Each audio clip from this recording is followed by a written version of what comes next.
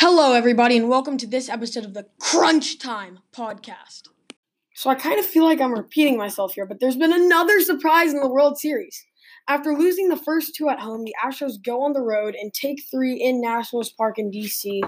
They're now winning the series 3-2, and really the offense has come alive, and the defense and the pitching has been great. They've won the games. They've held the Nationals to one run in each of the games and scored 8 and 7 in the last two. Murrow, what are your thoughts before you say I told you so because you kind of called this? Well, clearly we saw the Astros come back because of two things. One, we saw Zack Greinke and maybe even a bigger performance, a better performance, Jose Urquidy came out and pitched their butts off. And, neither of them went super deep, but they gave you exactly what you needed. They gave you 5 and 6 innings respectively. Like each one-run baseball, I believe, or Jose Urquidy didn't give up a run, but Greinke did. And that's exactly what you needed. But the bigger takeaway from the last 3 games has been the offense, which has absolutely exploded. We've seen Jordan got super hot in the big home run last night. Springer's gotten on a lot. He's been walking. Of course, Jose always there. And Michael Brantley, I think, will be the MVP of this postseason. I think the Astros going back to playing tomorrow here in Houston, they're going to take this game because JB is going to come out and dominate and the offense is going to get going. I will say that this is why the Astros are so good because even when their top 2 haven't been good, their bottom 2 are still better than most of baseball. And that's why the Astros are World Series champions, are going to be World Series champions. I don't think it's a surprise to anyone, but whatever comes out of Rodrigo's mouth has not been very correct, especially with the Astros coming back, upsetting the Nationals at their own home field. I'd like to say, Murrow, I know you didn't do it intentionally, but you completely forgot about Alex Bregman. I mean, he hit a grand slam, for God's sake. Of course. And also, that game, he did go 3 for 5 with 5 RBIs. That's pretty good. But 3 of them came from a grand slam. 4 of them came from a grand slam. It could be in the conversation of Jose Urquidy being the World Series MVP. I don't think so. I think to be World Series MVP as a pitcher, you have to pitch multiple times. I think if this goes to Game 7 and we bring in Urquidy and he throws some shutdown innings, he could be the World Series MVP. But also, I think you see Jordan Alvarez coming into his own in the World Series. He has been 6 for 11 with a home run and 5 singles. Those singles have been just rocketed straight through the shift. You can shift him all you want. You still can't get him out. Speaking of Jordan Alvarez, we'll see him in Game 6 and if necessary, Game 7, being that we're back at the Astros Park where they will be utilizing a DH. So that's where Jordan Alvarez really shines. And I think while the Astros are pretty hot right now and have a good shot to take Game 6, especially with JV on the mound, the Nationals are still a really good ball team, and they've been absolutely on fire these past few months. And throughout the postseason, up until the World Series, they shocked a bunch of people, and a lot of people even counted them out to get here, and they still got here, and they won the first 2 games. So they're going to come hard, and they do not want to lose in Game 6. And if they win Game 6, Game 7 is going to be pretty interesting. And I think Game 7, I think the Astros take it in 7. I think the Nats win Game 6, though. I'd like to say, though, to everyone who was talking about the Astros earlier, don't forget there's still a chance for the Nats to come back and win. And I must admit, I was wrong. I didn't really think that the Nationals had a chance, but I think another person you have to give a lot of credit is A.J. Hinch. He has done a great job over these, especially these 3 games. And I look at last night, inserting Jordan Alvarez into the lineup at left field. While he may not be a very good fielder, his batting really helped. Obviously, that 2-run home run. He was also on base when I believe Correa hit the other 2-run home run. I mean, A.J. Hinch, you really see that he's proved this World Series that he is one of the better managers in the MLB. And I think although the Nats are definitely in a bad position, if they can win Game 6, which, I mean, they still have Strasburg. They still, as Jonas said, have a very good team. I think they're going to have a really good chance to win Game 7. So I think Game 6 is going to be the key tomorrow night. Justin Verlander versus Steven Strasburg. I think whoever wins that game will end up winning the series. And I think the home run by Springer at the end of the game may have seemed unnecessary, but seeing as the Astros had Osuna warming up in the bullpen, that home run gave the Astros the flexibility to not pitch Osuna and to give the Astros, especially the Nationals hitters, they would get a chance to see and take a look at Osuna before Game 6 and, if possible, a Game 7. Whereas now it's going to be a new, fresh look after a couple days without seeing Osuna, and I think he has a much better chance to shut them down. And that Also, I do believe that it was very smart for the Astros to use Greinke in the Nationals Park, coming from the Diamondbacks, which were a team where he would hit Rake. where he Silver Slugger. Rake. I do think Greinke can rake. And I think saving Osuna and Will Harris, who have been your two best relievers in the postseason so far, really do speak to A.J. Hinch's brilliance. Also, you really can't count the Nationals out of this. They still have Scherzer if he gets away from those muscle spasms, and Strasburg. JV has never won. He's 0-5 in postseason decisions. He has not been not in World Series decisions. He has not been a historically good World Series pitcher. So I think if JV really needs to bring it tonight, and if he doesn't, I'm not sure I give Game 7 advantage to. But tonight, the Astros have to win. It is as much a must-win for the Astros as it is for the Nationals. Nice. I think the keys to Game 6 for the Astros, JV, he's not been how good he is over his whole career in the World Series, obviously, as Jack said. But I think Yordan Alvarez needs to be hitting. He wasn't hitting that great in the first two games at home. And then the back of the lineup, they did not hit well in Game 1 or 2, but then in Game 3, 4, and 5, they were raking. And I think we really need some pop out of the catcher spot. That's some of the reasons that we've been winning. Chirinos with 2 home runs in his 2 games in the NL, and then Martin Maldonado with a home run late in Game 2. So I think he did have a very productive day on Game 5. He had a very productive Game 5 as well. Got a few singles, good hits. So that's why I think we need some production out of the back end of the lineup. And I do think that it was very smart for the Astros. And I think Joe Smith and Presley, both relievers from the Astros, and even though a pitcher like Presley has gone through some rough spots, I think they've stepped up in the World Series to make it possible to not have to use Roberto Osuna to close out games. I'd like to say before I got it cut off earlier, I think the 2 reasons why the Astros won is because of their dominant offense off the bat. Like you see in the very beginning of each game, within the first or 2 innings, they scored at least 1 run in every game at the National Stadium. And also, there was not 1 point in any game in at the Nationals Park where the Astros were tailing them. Not 1 point. So, although most people in this room, I'd say, were pretty focused on the Astros, Rodrigo is a football fan through and through, and so would like to tell us about the greatness of Deshaun Watson. Yesterday was an incredible day for Houston Texans fans. Yes, J.J. Watt got hurt. Yes, Laramie Tunsil got hurt, even though he will probably play next week, according to the reports. That game, in my mind, will be forever known as the Deshaun Watson game. The Raiders did not lose to the Texans. The Raiders lost to Deshaun Watson. The Texans should not have won that game.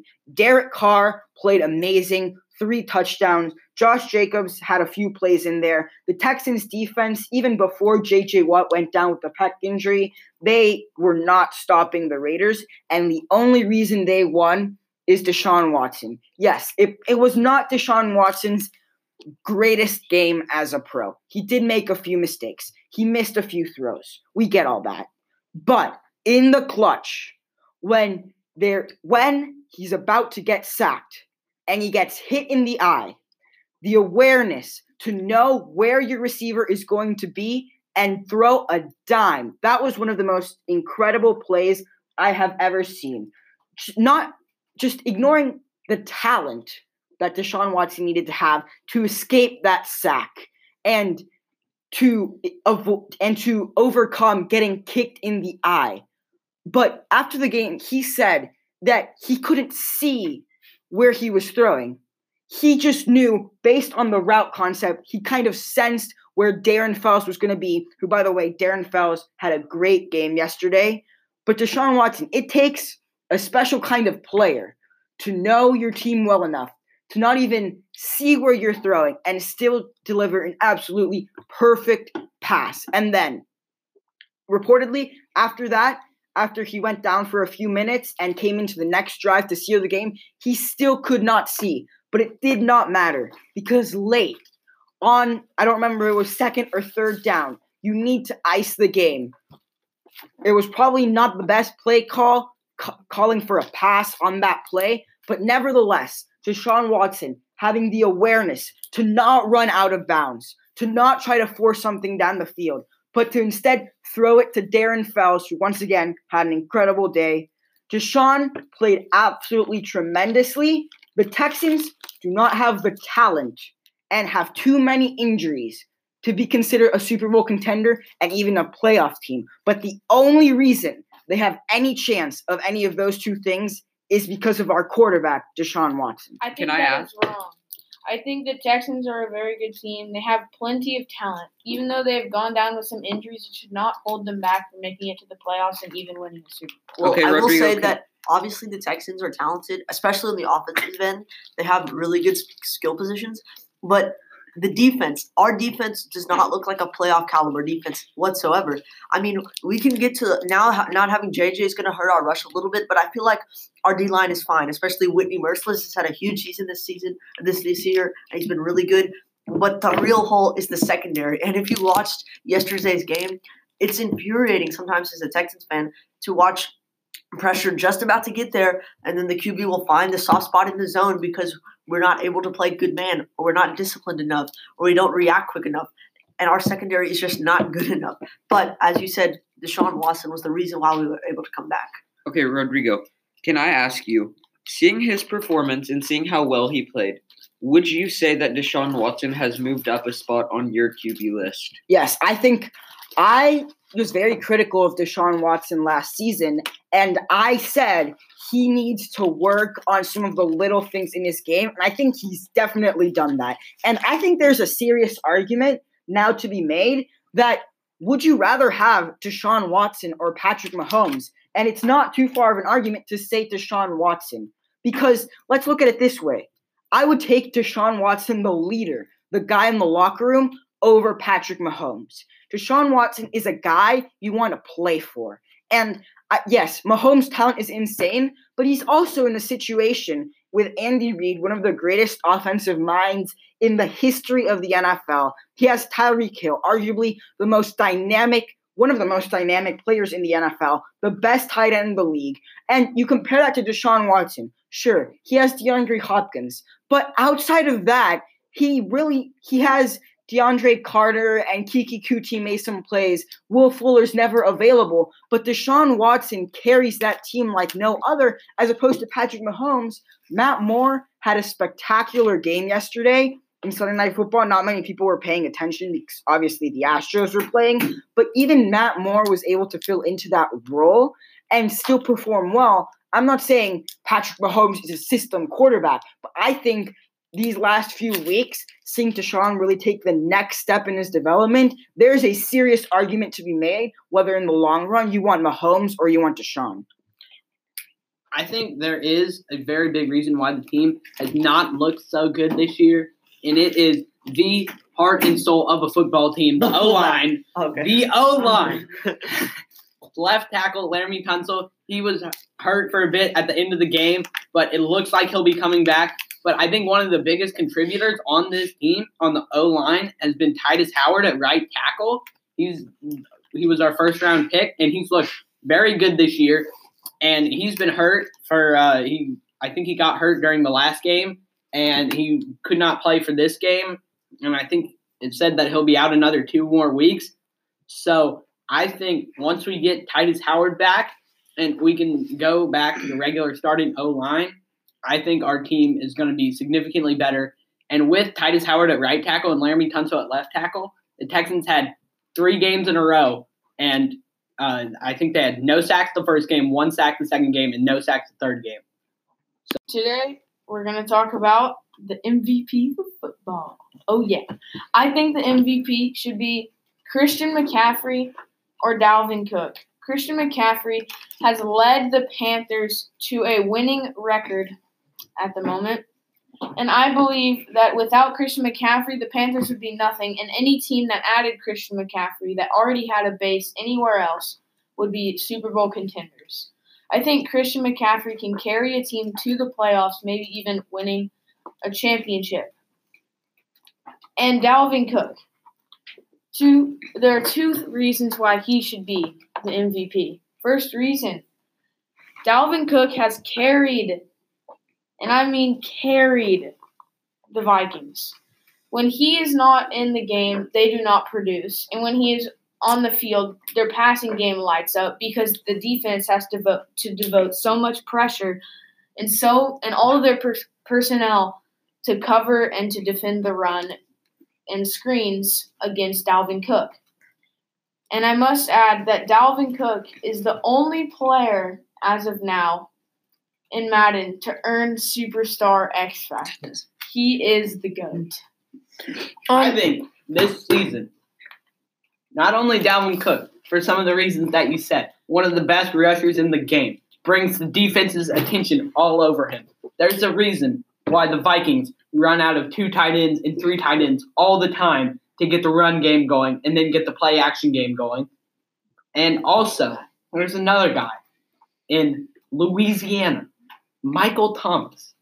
He is the best receiver in the game. He is open all the time, double covered all the time, and he's still open. He's had Teddy Bridgewater throw to him. He's had Drew Brees throw to him. He's had Taysom Hill throw to him. He's had every quarterback that they have throw to him. And he is one of the best wide receivers. He gets doubled all the time. And, I mean, he's just carrying this team. He's one of the best players in the league. These are a lot of opinions that you guys are saying, and I get all that. Michael Thomas, Christian McCaffrey, Dalvin Cook, they're nice offensive player of the year candidates. And you look at a wide receiver hasn't won the MVP in decades. The last time running back won it, Adrian Peterson was having a much better season than any of these guys. But here are the facts, okay? Russell Wilson is having the best season of any quarterback this league. He leads the NFL in touchdown passes with 17. He leads the NFL in total touchdowns. He only has 1 interception. Leads the NFL in touchdown to interception ratio. And this is considering he is in the middle in terms of attempts, okay? He is playing lights out. Not to mention, he also has the highest passer rating in the NFL. Those are the stats. Statistically, he has been the best quarterback this season. He has also been the most consistent quarterback. Every single game this year, except for one, he has had above a 100 passer rating. And now let's talk about the MVP itself. Most valuable player. Russell Wilson is carrying his team like no other has done before. His leading receiver in his career retired. He has not missed a beat. His left tackle has been out for about half the season. He has not missed a beat. His center just got hurt. He has not missed a beat. His running back is a 7th rounder who has fumbled 3 times already this season, and it has not mattered. Let's talk about his receivers. I have you on record, Jack, saying that Tyler Lockett is a number 2 receiver at best. That is his number 1 receiver currently. DK Metcalf ran a slower 3-cone drill than Tom Brady. He cannot turn. Without Russell Wilson, the Seahawks right now would have maximum 2 wins. Their defense is ranked in the bottom half of the league, and they just let Matt Schaub throw for over 450 yards. Matt Schaub, okay? What a Russell goat. Wilson is absolutely carrying this team. He is finally getting the recognition he deserves, and he should be the MVP. So, literally, the person who is behind Russell Wilson in every single statistical quarterback category this year is Deshaun Watson. Am I not wrong? Yes, but he's not been as consistent as Russell Wilson. Okay, that is fair. But most valuable player. Who is the Texans' backup quarterback, Rodrigo? A.J. McCarron. You want to know who the Seahawks' backup quarterback is? Who? Brett Hundley. You want to know what Both happened? solid backups, I would say. Both solid backups. But I would say that if you took both Russell Wilson and Deshaun Watson out, and you played backup QB versus backup QB, I think the Seahawks might end up winning that game. I disagree. I just listed all the players. Who do the Seahawks have outside of Bobby Wagner that's a superstar? Chris Carson is a significantly better running back than either of the Texans running backs. Okay. Oh, wait. I have to. He has DeAndre Hopkins. Deshaun has DeAndre Hopkins. They He's both had a have better line defense. issues. Yes. They both have line issues. They They have both better have defense. subpar running backs. Tyler Lockett is a good receiver. He has impressed me this year. I'd say He's not close to D-Hop. he is not close to D-Hop, but who are the other Will Seahawks Fuller. receivers? DK Metcalf. Okay? The fact that you have to ask that question. The fact that you have to ask that question talks Kind of about how provokes. good Russell Wilson has been this year. I hear you, Deshaun Watson. Another one that's interesting is Aaron Rodgers, but he hasn't had the consistency. Right now, he's starting to catch fire, and also his team is stacked on all positions. I mean, yesterday, Aaron Rodgers wasn't the best Aaron on his own team, so that's an argument you can make. But Russell Wilson, I mean, he's having a phenomenal year. I don't know how you couldn't give the MVP to Russell Wilson. I have a very hot take that there is a new sheriff in town for the MVP coming around this year with a 100% field goal extra point Oh, my goodness. percentage. This is coming from our resident kicker, by Yep. the way. Justin Tucker. Thank you for tuning into this episode of the Crunch Time Podcast. Signing off for now and saying goodbye, I'm Jack Ringgold.